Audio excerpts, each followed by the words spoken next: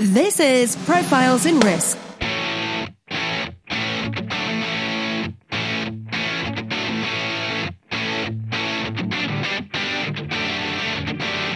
Hosted by Nick Lamparelli. Every week, we interview those who risk life, limb, fortunes, career, and reputation, and those who work behind the scenes who look to protect and enlighten us about risk. You can find the show notes and other insurance-related content at insnerds.com. That's insnerds.com. Now, on to the show. Welcome back, everyone, to another episode of Profiles in Risk. I am your host, Nick Lamparelli. Very pleased this morning to have not only fellow thread brother in design, but now becoming a good friend, as this is take two, Thomas Jennings. Thomas is the Director of Business Development for the AAIS. Thomas, welcome back. Thank you, Nick. Appreciate it. We should probably talk about Reign Supreme at some point. Maybe we'll leave that to the end, kind of between us. But this particular session is a conversation that we're going to have regarding a conference in Palo Alto on blockchain. But before we get into all of that, just to make sure our audience is familiar with who the AAIS is, can you spend a couple minutes and talk about the AAIS? And let's talk about that mug. I just sneak in a quick sip of coffee. I was like, all right, well, if I'm going to be talking for a little bit, we gotta wet the palate. I'll do the same. Yeah, we've got our matching coffee mugs, got our matching shirts. Mine's got a broken handle though. It's I refuse to get rid of it because it's my favorite mug. But is that a metaphor for the insurance industry? It still works. It still does everything it could, but it could be so much more if they would just work with us. Just this much more. Perfect metaphor. I wish there was I'm not sure who the dog is that broke it in the insurance industry, but we'll leave that otherwise. So, but anyway, so AAIS is the American Association of Insurance Services, and we are a not-for-profit insurance advisory group. And we kind of found ourselves in that position through, we're codified into law under the NAIC model law, which allows us to kind of occupy a pretty interesting space, the insurance industry, where just to be clear, advisory meaning not like a consulting company. Correct. We are, right. and not a risk. You guys occupy a very special niche within the insurance industry, protected by law. Correct. And, can basically act as a conduit between large carriers to transfer and share data without violating antitrust laws. And so that's kind of that's the biggest, I think, kind of, if I think about what our constitutive elements are, that's almost like the most important one, is that because of where we sit, people can use us as sort of as a trusted source to, put data in, talk about the state of the industry, talk about kind of what's going on, and then we can help kind of keep the insurance industry, healthy, wealthy, and wise, I guess. Yeah. So you do ratings, you do forms. I mentioned on take one, you're the first person from AAIS to actually join the show, but in 2019, we will have representatives from the AAIS coming on to talk about the new cannabis product. So you guys actually go through that process to help insurers develop new products.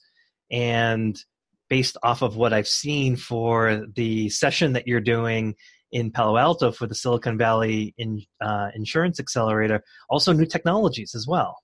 Absolutely. And so the cannabis product itself is Cannabop. We launched that. I love that.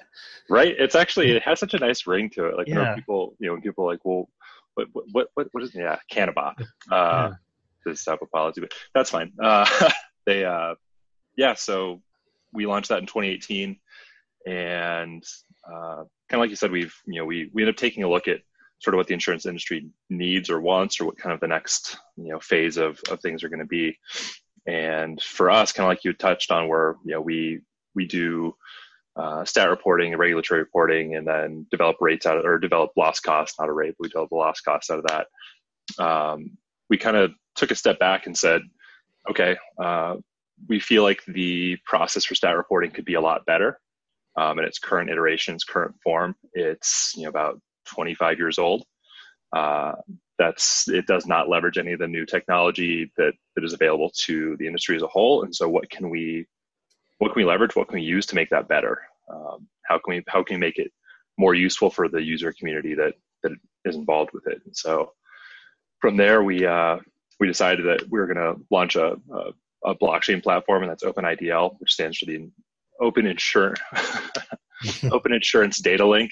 It's so many acronyms this morning. It's just I can't keep them all straight. Yeah. But yeah, so Open Insurance Data Link, and it's our blockchain solution for statistical and regulatory reporting. Yeah. So not only, as you mentioned, not only is the technology probably antiquated, it probably hasn't evolved or kept up with technological innovations as they have occurred. It's hard for any corporation to do that. Never mind a nonprofit. But something that we discussed prior was just the sharing of information between organizations brings up the element of trust.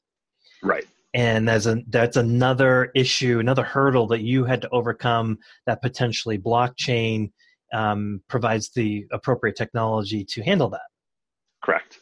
And I think, as you just sort of watch the general kind of lay of the land, you see like kind of data breach after data breach after data breach. It's I think becoming harder and harder for people to really trust what people are doing with information and what's going to happen with that information once they kind of quote unquote put it out into the world.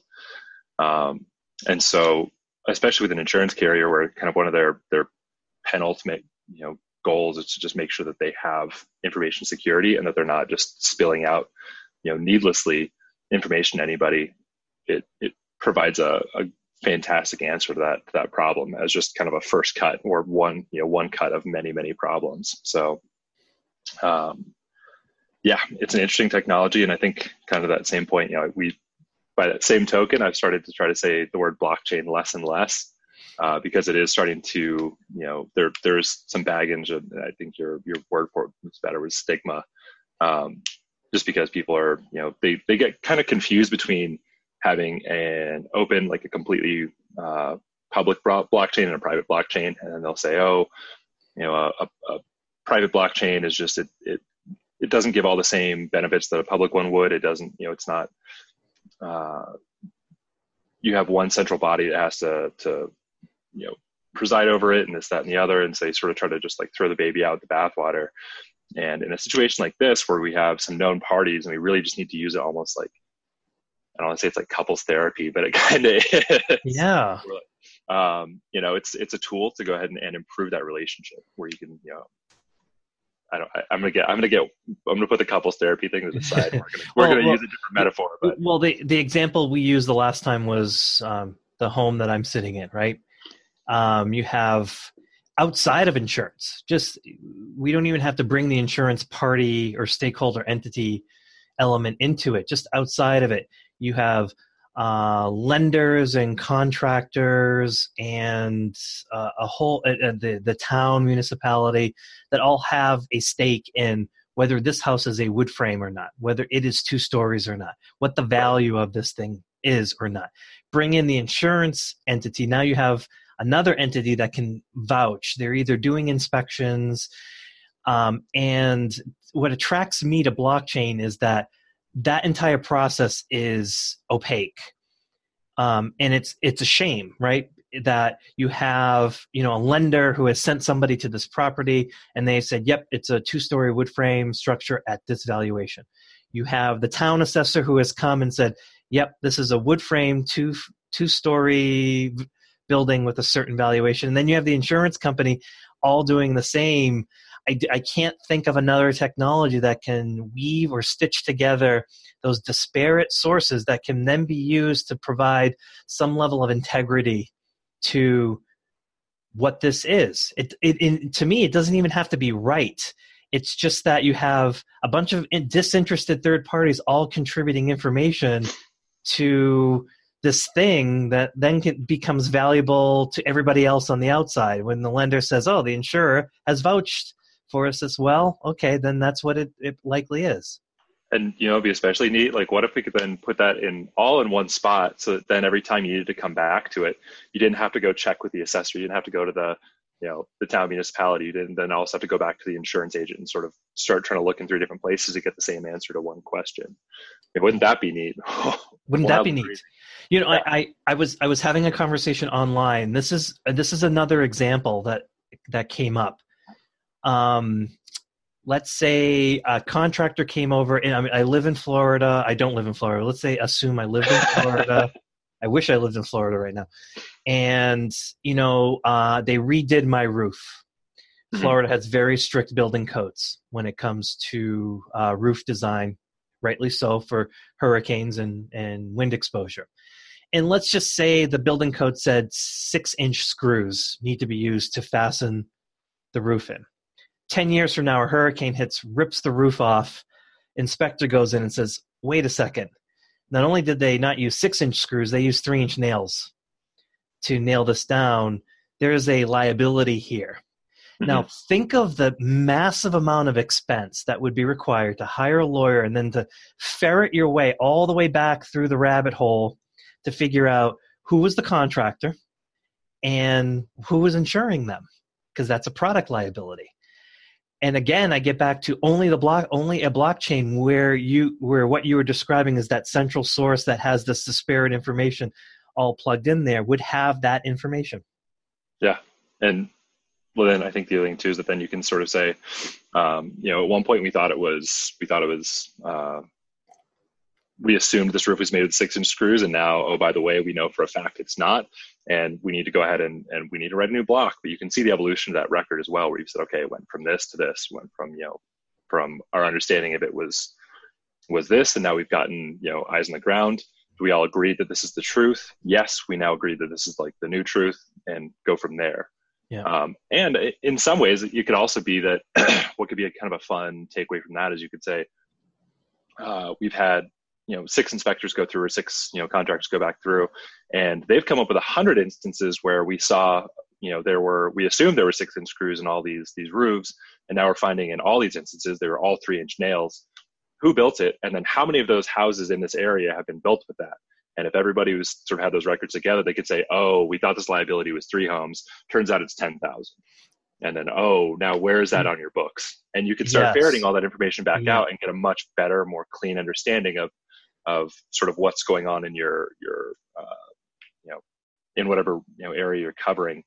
And the big thing there too is that, which I think kind of backs out to one of the bigger things we're working at, is that's not like a data volume question. That's a question. So a lot of times one of the things too that blockchain can kind of help out is by saying, okay, we have questions we want answered. I don't need to see that house is on the 1700 block of this street. I don't need to know that it was built in 1908 per se, not for this question at least. I don't need to know, like I said, address. I don't need to know that the stud that the wood frame is 18 inches instead of 24. I don't need to know any of that. My big question is, was this roof repaired between these 2 dates, and is it currently reported as having 6-inch screws? And if the answer to both those questions are yes, we need to reassess. If no, then we're going to go ahead and be hands off. But we've sort of, you can say that there can be questions that kind of percolate up, and people will then want to address those, get an answer to that specific question, and then move on without just dumping out all the data they possibly have on that home. And so, that's the facilitation of a smart contract. And so it's kind of using those tools together. I don't want to say like sky's the limit, but it very much changes the entire nature of information sharing between 2 parties. Oh, sure. I'm even thinking like we can't even imagine what that looks like. So once creative people start to play with it, they'll start to imagine different ways to bring more value, both for their organization. Ultimately, though, I think once they bring it to their organization, it kind of seeps through, and the chain and the smart contracts then seep out into other realms as well. And it's I think we get to like basic economics. It's value creation. We're getting more for less. we're taking all of this disparate information, putting it together, and then all of a sudden all of these new ideas and products and solutions start to emerge from that because it's finally been organized in an economical way. Yeah. And so it's it's almost kind of like we need to just get past this first hurdle of saying, no, this blockchain is not cryptocurrency. No, you don't. No, it's not like once you sign on for any blockchain platform, it's not like, no, all your data belong to us now. You still have control of your data. You still have, it's still very much yours, but it's just we're going to be working with it in a new way. Yeah. Oh, and by the way, it's also going to be more secure. So that's an aside. But you could probably decide who gets to see it, who does, or what parts of the Absolutely. chain, what parts of the chain get to be seen by who and Correct. not by whom. So that's very clever. That would offer a lot of protection as well. It's almost mind-boggling that all of this disparate information has existed for all this time, and we as an industry have been complaining for decades that how are we supposed to collect all this information, or we don't trust it. Right. And it provides such an awesome solution. Could we go into your session? Yeah, let's jump into that. Because otherwise, actually, before I jump in, I just remembered a question I wanted to ask you. To me, the part of the biggest hurdles to get people to disassociate the crypto part of the equation, the Bitcoin part of it. Although I'm thinking there's probably I bet there's some creative person's gonna find a use, maybe not Bitcoin itself, but to tag a cryptocurrency to elements of this to encourage people to do stuff. I'll kind of leave it at that, but that's always the thing I struggle with is it's not Bitcoin. It's the technology behind Bitcoin. Correct. It's the ledger that starts, because that's all that Bitcoin is. It's you get a proof of work that then feeds into the next, block in that chain. And so it's just sort of, it's just going back through and saying, okay, you did this proof of work and now you get this next proof of work, you get this proof of work, you get this next proof of work. Yeah. And because that you were then allotted a certain number of coins, and then those transactions, those coins are put on the block as well, or on the chain as well. And so they can sort of just, that's how it all percolates out. And so you can use that same technology with private parties and that are already doing the work.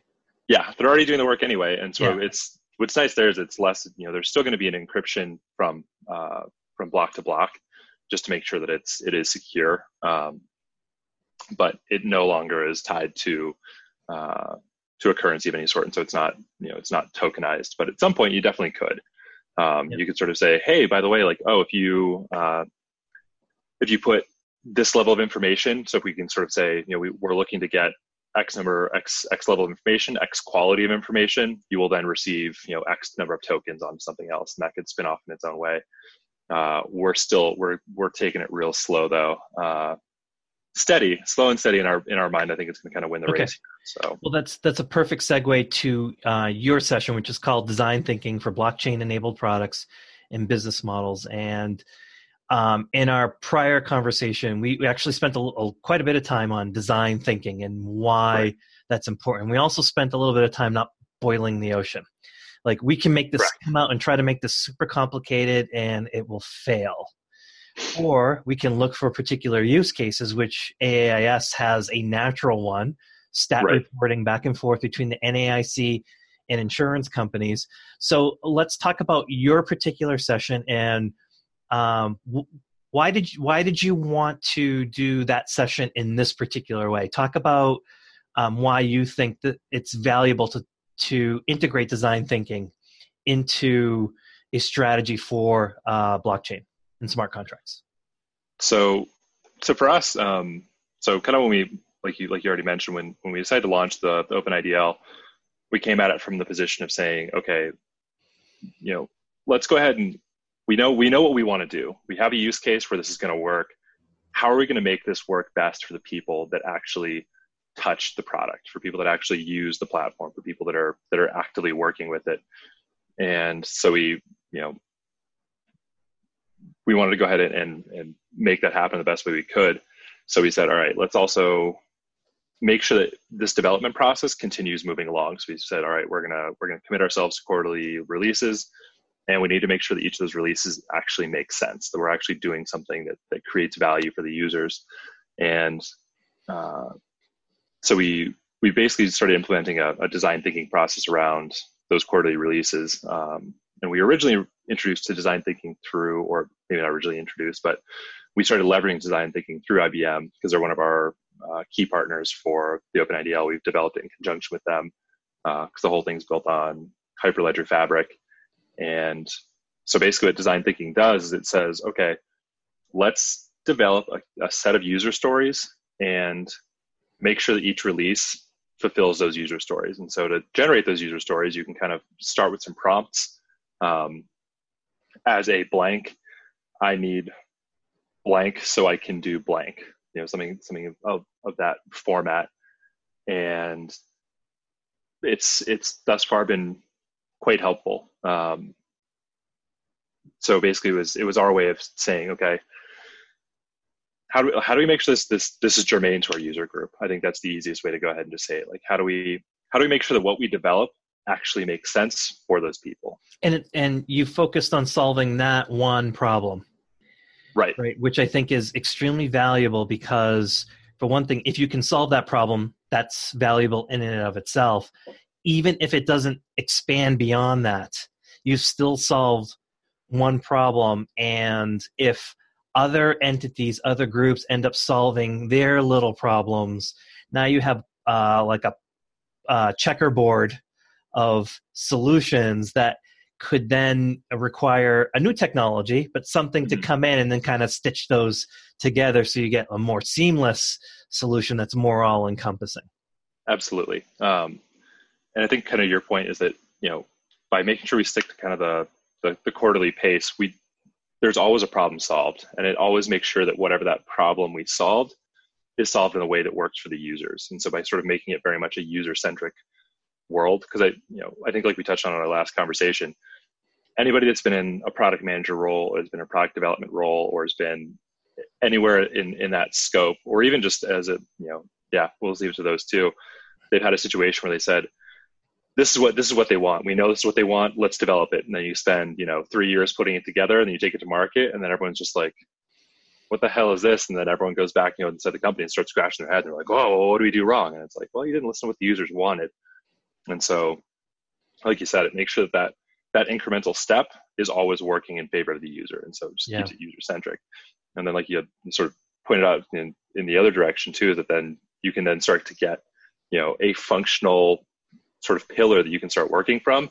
So when other technologies begin to emerge or sort of come to fruition, you can stitch them together. So I mean, there's things like Burrow, and that's the Hyperledger's sort of tool to start working on interoperability between Hyperledger and Ethereum.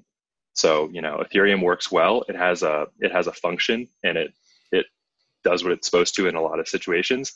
It does things that we're not going to be working on right now, and there's no point to us trying to develop it. So we're like, I'm not going to say we're just going to stay in our lane, but for this one, we stay in our lane. We make sure this solution works and is operable.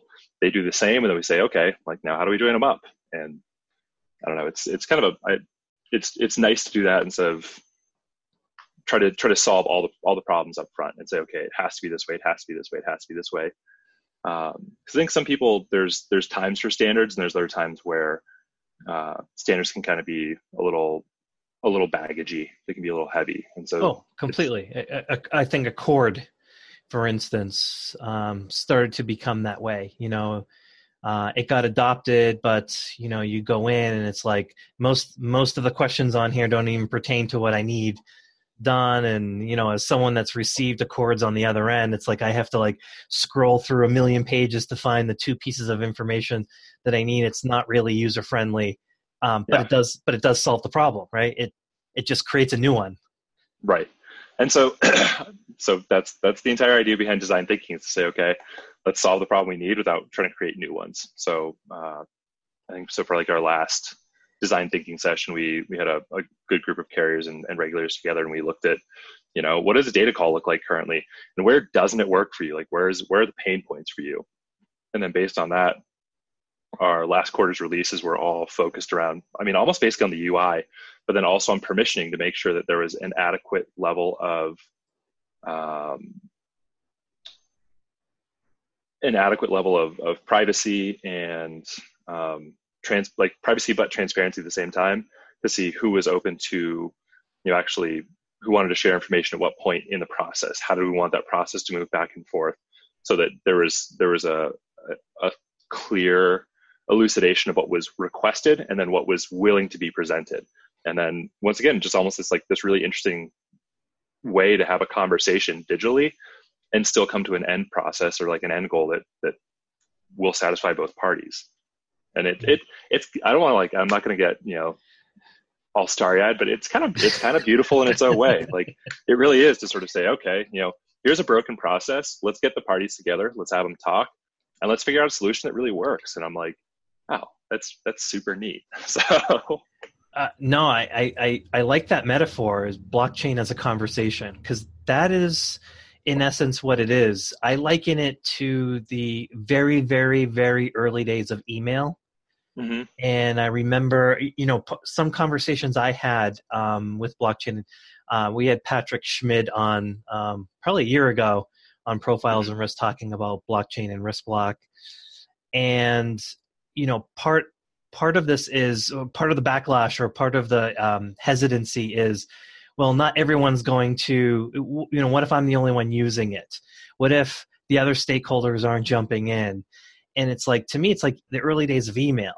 It's like, at some point you get enough traction, you get enough momentum that the folks that don't use it are actually harming themselves. Like, right. They're signaling to the market that they don't have the information, or they can't be trusted to supply the information, or something to that effect. It just seems like it needs that minimum, like a fax machine. It needs a certain number to kind of get this thing started, and then everyone's going to sort of need it.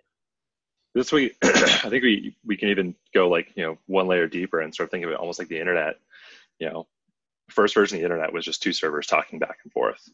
And then now the internet is how you and I are talking right now. It's how everyone is going to be downloading this, this conversation. It's how they're going to listen to it. It's also how they bought all their gifts and, check their bank account. And it's just a new way for information to move. And it's a different way for information to move, but once again, it has a good use case, and it has a different functional existence. And so it's just sort of, we're in the infancy of it. We're trying to figure out, what's the best way for this to actually work. And like you said, there's going to eventually be some really creative people that are going to be out there, and they're going to kind of put together some new ideas. We're going to have a bunch of pillars. They're going to start getting stitched together. And so if anything, it's actually, for me, I'm kind of like, all right, say what you want about a private blockchain, but it's going to start doing a lot of really neat stuff. Yeah. And as we talked about in a private conversation, it's not a panacea.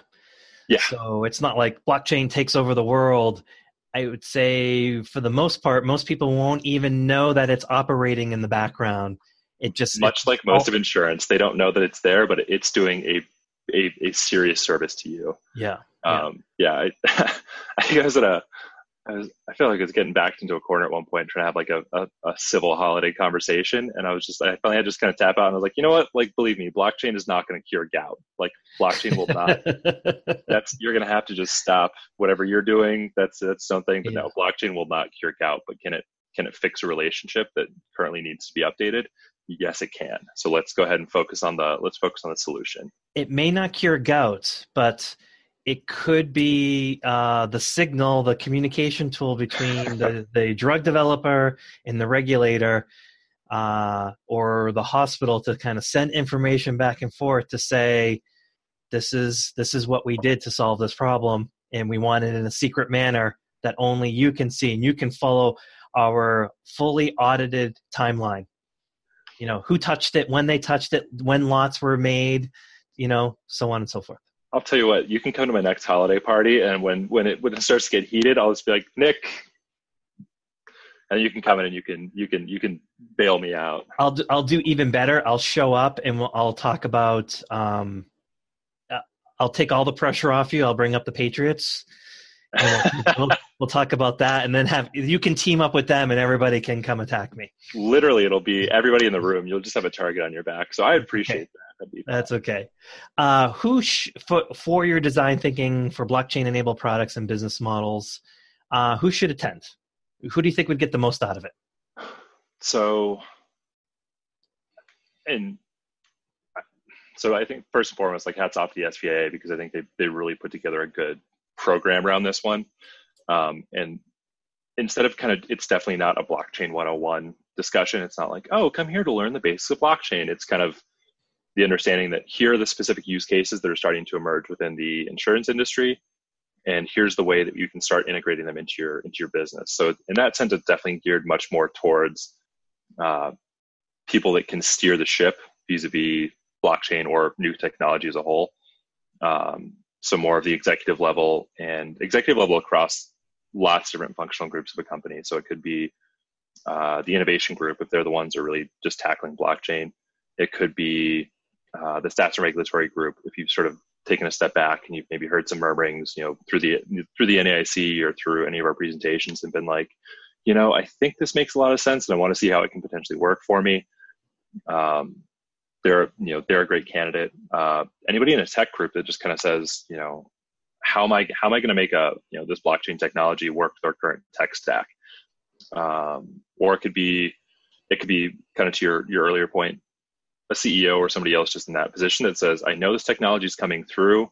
I know it has the potential to change, to add value now and value in the future. So how am I going to best leverage this? Kind of any of those folks, because like I said, it's geared towards how are you actually going to implement blockchain in your company in a valuable and feasible way. Yep. So awesome. The program is January 29th in Palo Alto, California. It's being sponsored by the Silicon Valley Insurance Accelerator, the SVIA. I'm going to point down. There should be a link there. It'll also be in the show notes as well. I'll put the link between Thomas' fingers. Thomas, thank you so much for coming on and for sharing your future outlook on blockchain. And you had said like it's hard to talk about this in a fun way, but it actually is. It's exciting. It's hard not to be a little starry-eyed, I think, when these massive problems that have existed in insurance have a potential solution. And so I'm excited for you, and I'm excited for this particular program that you're doing. Absolutely. Thank you very much, Nick. I appreciate it. By the way, nice shirt. You too. Looking sharp, man. Awesome. My guest this week has been Thomas Jennings, the Director of Business Development for the AAIS. Thomas, thanks again.